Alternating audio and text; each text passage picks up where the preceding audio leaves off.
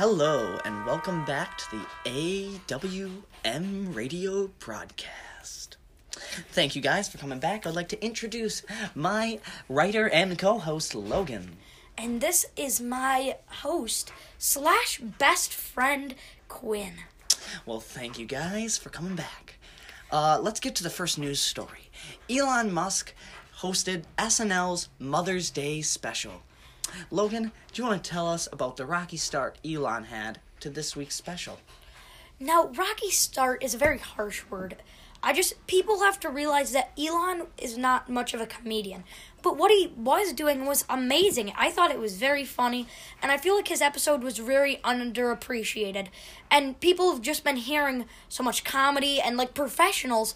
He is not a professional, but I feel like his episode, even though he lost a lot of money in Dogecoin, was still pretty good. Well, that's just right, Logan. After audience members deemed the show a bit too unfunny, his meme currency Dogecoin, which Elon Musk has invested large amounts of money into, dropped by 30%, leaving all investors in a tight squeeze. Anyway, on to our next news story. Ellen DeGeneres this week's in her show was canceled and took off air. Wait a minute. Ellen's show is still running? Microsoft is deciding to change its default font. Now, as you can see from the last election, change is not right for this country. Yes, and I believe that Calibri, the right now default font of most Microsoft Word documents, is a very good font, and I think we should stick with it. We do not have to change this. Come on, Microsoft. Bill Gates, listen to this. Okay, for our final news story, they're giving children the COVID vaccine if they are 12 or older. Logan, what are your opinions about this? First of all, I'm against vaccines, which is fully factual, and there's been countless Fox News stories on it. Number 2, I'm against children and everybody under the age of 18. So this is why I think this is a no-go, a horrible idea, and for that reason, I am out. Now, I agree with you fully, Logan. We should not be giving vaccines to anyone, much less children. We have 2 political correspondents who are coming with us. We have both Amy and Mr. O'Hare. Amy, do you have any questions for me and Logan? What would you do if there was a child right in front of you? Well, I have an answer for that. Well, first, I would start by pushing him down the stairs, keeping him away from my vaccines. You know, the vaccines that Trump, our Lord and Savior, brought to us.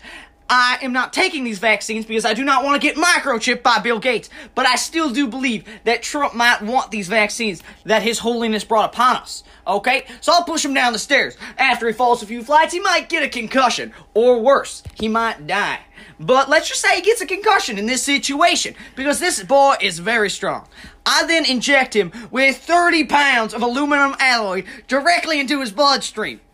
If he makes it this far, and he survives, then we know this kid does not need the COVID vaccine, because this kid is the strongest man in the world. Now, Amy, do you have any questions at all for Mr. O'Hare? What would you do if there was a child right in front of you, sitting all alone, crying in pain from hunger, near death from sickness? Say, let it die, let it die, let it die. Well, yes, Mr. O'Hare, I do agree. We should let all the children die. I don't care which way we do it. As I said, I like injecting people with aluminum alloy, but other people have other methods, okay? We do agree, and we do love all our listeners who tuned in this week. I can agree. You guys are all amazing. And so this is what we're going to wrap up our episode with. Thank you guys, and please tune in next week to AWM Radio. Bye.